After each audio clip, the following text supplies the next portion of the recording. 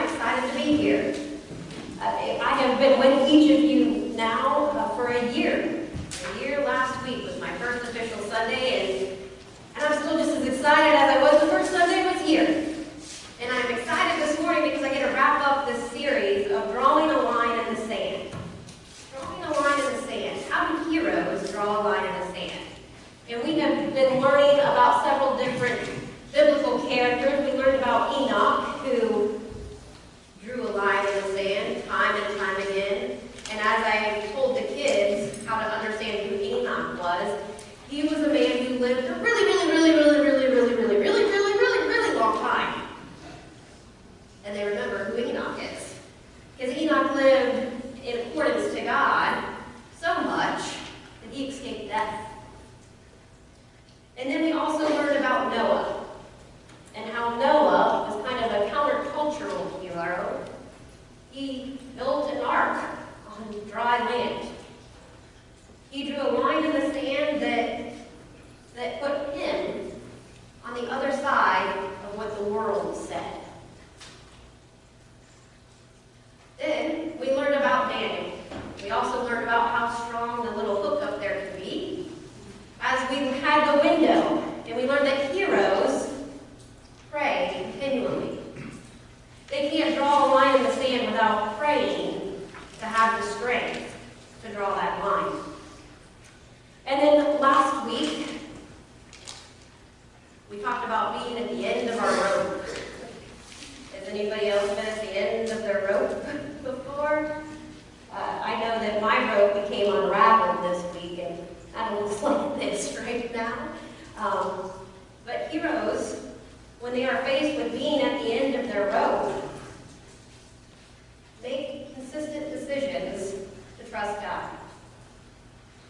It takes perseverance, it takes dignity, and it takes integrity.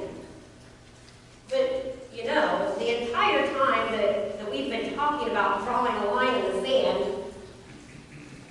every time I hear it, all I want to do is to really draw a line in the sand. I want to put my feet in the sand, and I want to draw a line. Because to me, the ocean and the sand and the beach is the one place that I can really sit. You know, sit and the world just disappear. It's the only place I can sit, I can draw a line, and I don't worry about anything else. And that's kind of rare. And it makes me just see the ocean. You know, the ocean's a pretty magnificent thing. It's really vast, and it's huge. It brings life. There seems to be a constant ebb and flow that just matches the sky. But I can't separate the ocean and the sand very well. When I think of the ocean, I think of the sand. And the ocean can also be kind of devastating at times. Recently, we've kind of seen how devastating the ocean can be. But it really provides me a space that I can sit and ponder the lines that I'm drawing. It's the only place that I can sit and be at peace in God's magnificent love. Unending, abounding love. And I think that our hero today, Joseph, probably found ways to be in those spaces as well. Because Joseph, we learned today in our scripture reading, this was at the end of his life. By an act of faith, Joseph, while dying, prophesied the exodus of Israel and made arrangements for his own burial. In Joseph, that is the end of his story. But to really understand how he could sit in God's presence and be okay, we have to look all the way back to the beginning. And if you see your outline today, we have quite a bit of scripture to cover. This is Joseph's entire life. From Genesis 37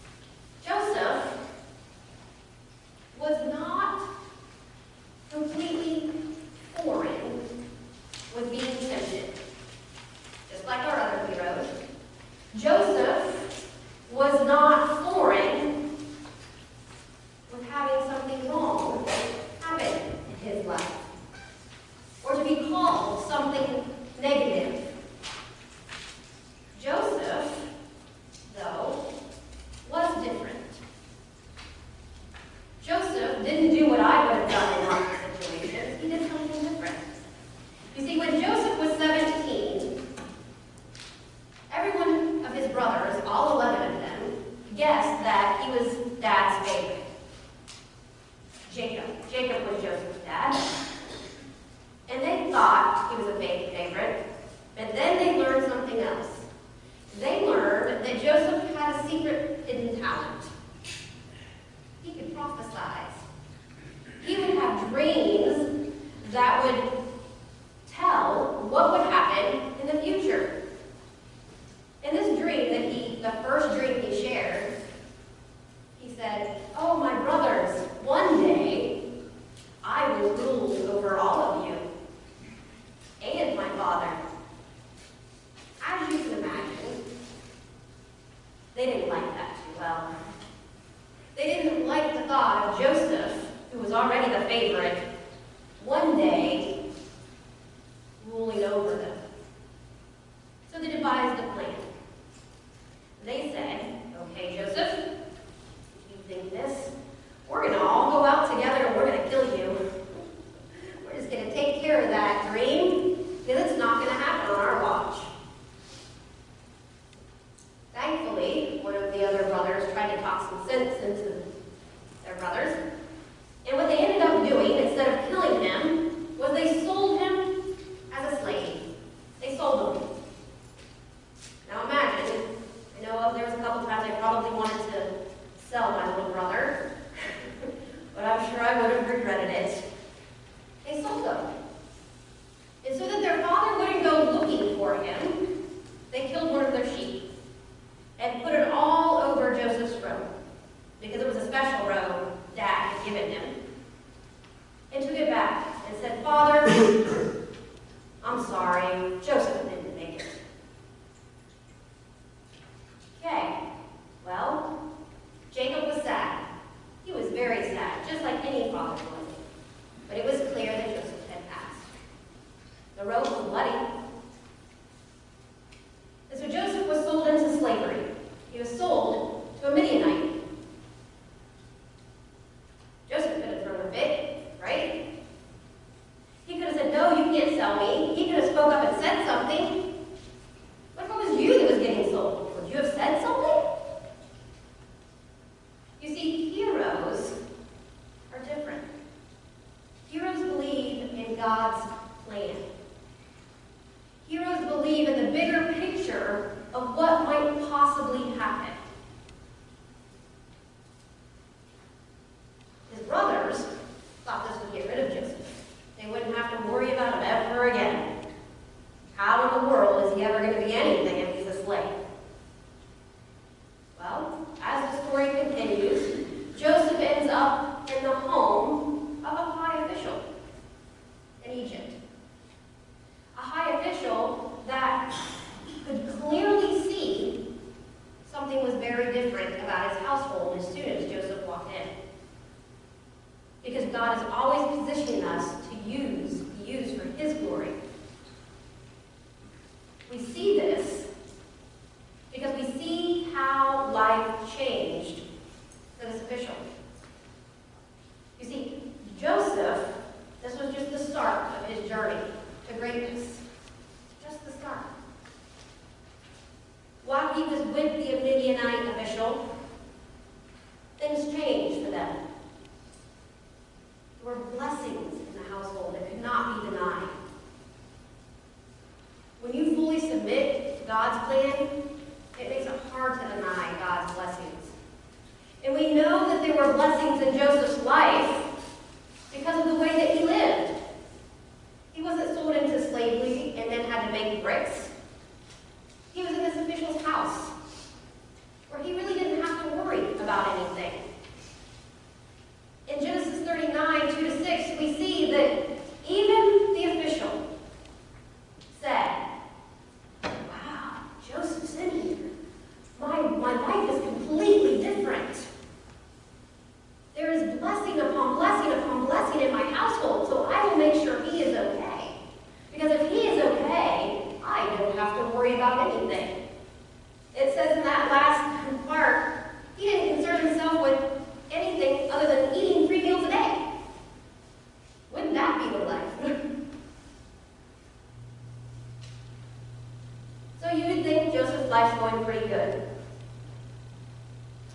But then something else happens.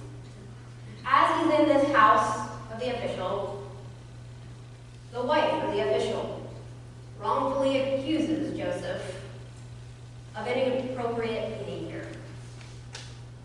And Joseph gets thrown in jail. He gets thrown in jail. Thrown in jail. It would seem as though the blessings have ended, but they haven't. Joseph knew they hadn't, because remember, Joseph believed in the bigger picture. So instead of throwing a fit, instead of saying, oh, that wasn't me, I didn't do that, instead of saying, you can't do this to me, Joseph did something else that heroes do. Joseph spoke truth, and he lived in that truth. He knew he didn't do anything wrong, and he knew his God knew he didn't do anything wrong. So he was living in a place of truth. A place of truth. Can you imagine being so confident in the promise that God had given you to be right where you are, that you don't care that you're in jail? Can you imagine being okay with being wrongfully accused and living in truth long enough to see the promise fulfilled? I don't know about you, but that can be hard sometimes. God, okay, I know your promises are true. I know they are good. I know they are right. But you have me at home taking care of someone I love when I could be doing so much more. God, I believe in your promises. I believe in your truths. But that other person got the promotion that I wanted. God, I believe in your promises. I believe in your truth. But I have to drive an hour every day one way. Joseph was confident in the truth, in the promises that God had given him. So much so that he was okay to be called to jail. He was okay to be in jail because he knew God had him exactly where he wanted him. It reminds me of something another biblical hero said. The most magnificent biblical hero, Jesus. Then Jesus turned to the Jews who had aimed to believe in him. If you stick with this living out what I tell you, you are my disciples for sure. Then you will experience yourself the truth, and the truth will free you. You see, Joseph believed in the truth so much that it ultimately is what freed him. He knew that this was all a part of God's plan. He knew God had given him a gift. And when he was able to use it, he used it to speak truth. I know a lot of times it's hard to live in that place of truth. Because when we look in the mirror, we see, well, if only. If only. God's truth is not an if-only truth. It is a solid and firm truth. Joseph spoke truth while in jail. Now, he didn't ever badmouth those who put him there. We don't see him badmouthing his brothers. We don't hear him speak of anything negative. All we hear him speak is the truth. And one of the truths that he spoke was another dream that he had. Two gentlemen in jail asked them, what do you think is going to happen with us? We're going up into the Pharaoh today, and we're going to be ruled upon our case here. What's going to happen? Well, it seems as though Joseph couldn't sugarcoat anything. He just knew truth. Because he looked at one and said, you will be set free, and one and and said, "You will die." And that's exactly what happened. That is exactly what happened. So Joseph living and speaking the truth is what ultimately set Joseph free. The other thing that heroes do is they share grace. You see, Joseph was speaking truth, which might have seemed rather harsh at the time to the gentleman who said he was going to die. But the truth can be grace-filled at times. Amen? The truth is not always the nice answer, but it can be filled with truth and love. You see, this truth that Joseph spoke of is the truth that the Pharaoh heard about. And the Pharaoh heard about this truth and said, "Oh, I need this guy on my team." So Pharaoh took Joseph out of jail and made him a chief advisor. So Joseph is now in a very high position, just like he had told his brothers he would be. You don't see him trying to manipulate his way up there. He just spoke truth. He lived in the confidence of knowing that God's plan is the best plan. And he continued on. And he came to a point when the entire land was barren, which he predicted. And as it should be, his brothers came to him for help. Because he was the Pharaoh's top advisor. Everyone wanting help had to come to him. And so his brothers came to him and said, "Oh, we need help. Our families are starving. Our towns are starving. You need to help us." And Joseph shared grace. Here were his brothers who had plotted to kill him. His brothers who had sold him into slavery, now standing before him, asking for help, pleading for help. And that's exactly what Joseph did. He helped them. He had multiple opportunities to not, but he helped them. You see, grace draws an unerasable line in the sand. Joseph's life had come full circle. From when he had said, "This is what's going to happen," to, "Yep, it happened." From when he said it was going to happen, to all of the negative, to it being something completely different. Grace draws an unerasable line in the sand. A line that once you accept it for yourself, it doesn't get erased. It is there forever, showing that you have been saved by the same God who saved Joseph. The other thing that grace does is that it invites others to accept that grace that you've received. You see, Joseph believed God loved him. And Joseph believed in God's plan.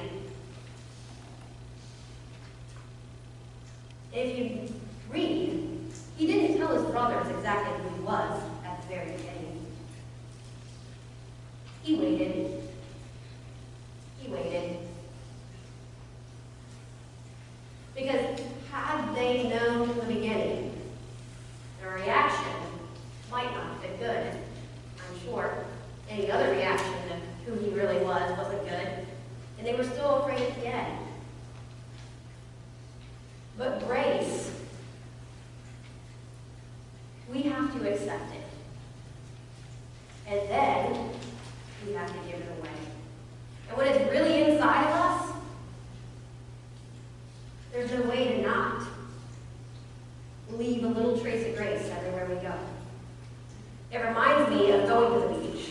Because, you know, when you go to the beach and you sit in the sand with all of your stuff, and you have your beach bag.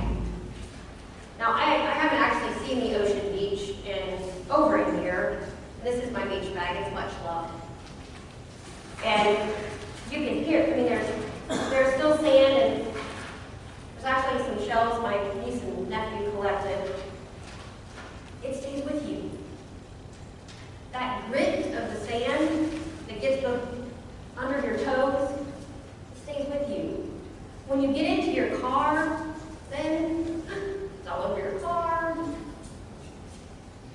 You bring home your clothes, and it's all over your clothes, and in your suitcase, and there's traces of sand for days to come. Amen? To remind us of that amazing time. But grace is much like sand in the beach, in the ocean. See, I can't think of the ocean without thinking of sand. I can't think of grace without thinking about God. The massive love that God has for us swoops up the sand, swoops up the grace, and brings it to us. And we can't help, when we get it inside of us, but to carry it along with us as we go. Sand makes me smile. The ocean makes me smile. Grace makes me smile. On those days that it seems like I've been wronged, on those days that seems like I'm at the end of my rope, there's grace. And that is a grace that I can't have just on my own. It's just not by my power. It's not just by Joseph's power that he can draw that line in the sand and say, I'm going to show grace to my brothers. That doesn't make any sense. That takes God. Just like the ocean and the sand go together, grace takes God. But we have to share it. We're called to share it so that others may know the grace that we know.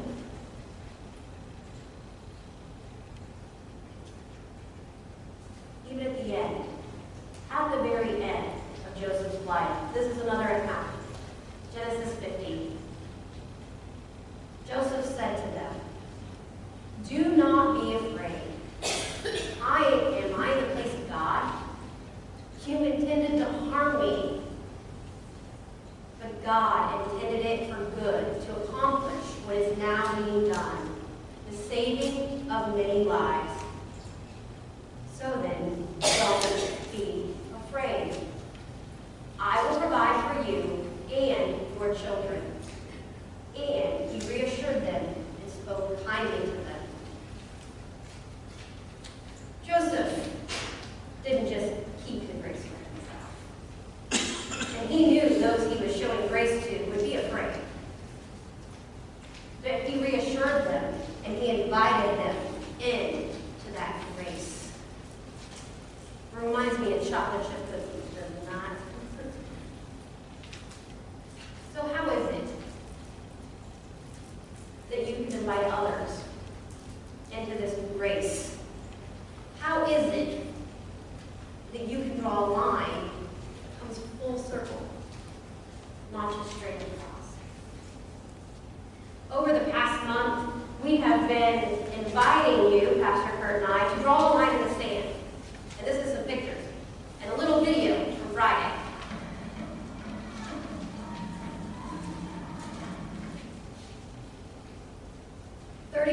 Students drew a line on the sand on Friday because of your help. We had folks on the corner cheering the students on. We had folks cooking hot dogs, ready for them to eat. And let me tell you, there was a constant line of kids getting water from us. How fitting is it that Trinity Church was at the water table? Water changes everything, amen? We've been asking you to do that. But this morning, I'm going to ask you to draw a line in some different ways. So, here are some ways that you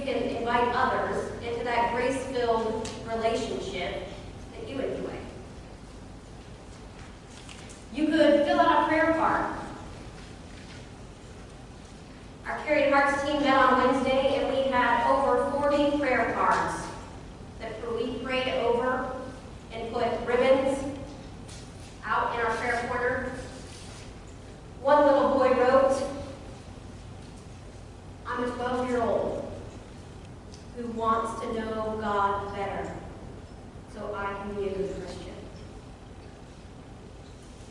There are people right here in our community seeking. And thanks to our prayer corner, they know we're listening. But I would invite you to think about a neighbor, a coworker, a friend, maybe a family member, who you're not sure if they really accepted that grace for themselves. Write their name down and put it in the sand. Any names that are written down and put in the sand, we will pray for and over and put a ribbon at the next prayer gathering at the end of November. Another way that you might share grace is to invite a friend, coworker, neighbor, family member to dinner. Just a dinner, no strings attached, just to show that you care. Joseph did not give away his identity at the beginning. He gave his brothers food multiple times before saying, "Don't worry, I am your brother and I will take care of you." Showing care and concern for folks who might not have accepted that grace yet shows them grace in a very real way. Because that makes you look different than everyone else. That draws your line in the sand and says, I care about what you're going through. The final way would be to commit to being here in worship for New Consecration Sunday. This helps us draw a line in the sand because we're saying, I'm committing my finances to God. I am committing to growing one step. We know it's better to give than to receive. But by giving, we allow ourselves to draw a line in the sand and say we believe in God's mission in this place. We believe in loving those who He has called us to love. And we believe that we're going to use our finances differently than what the rest of the world might do. So those are different ways that you can respond to today's message. And as you fill out your Connect card to turn into the offering, would you let me pray for you? Father God, we thank you this morning. We thank you for the real ways that you show us your love, that you show us your grace, and you allow us to be in relationship with you. Father, we ask that you continue to walk with us and to bring us individuals that we can invite to accept your grace as well. Be with us as we continue this week and allow us to be your love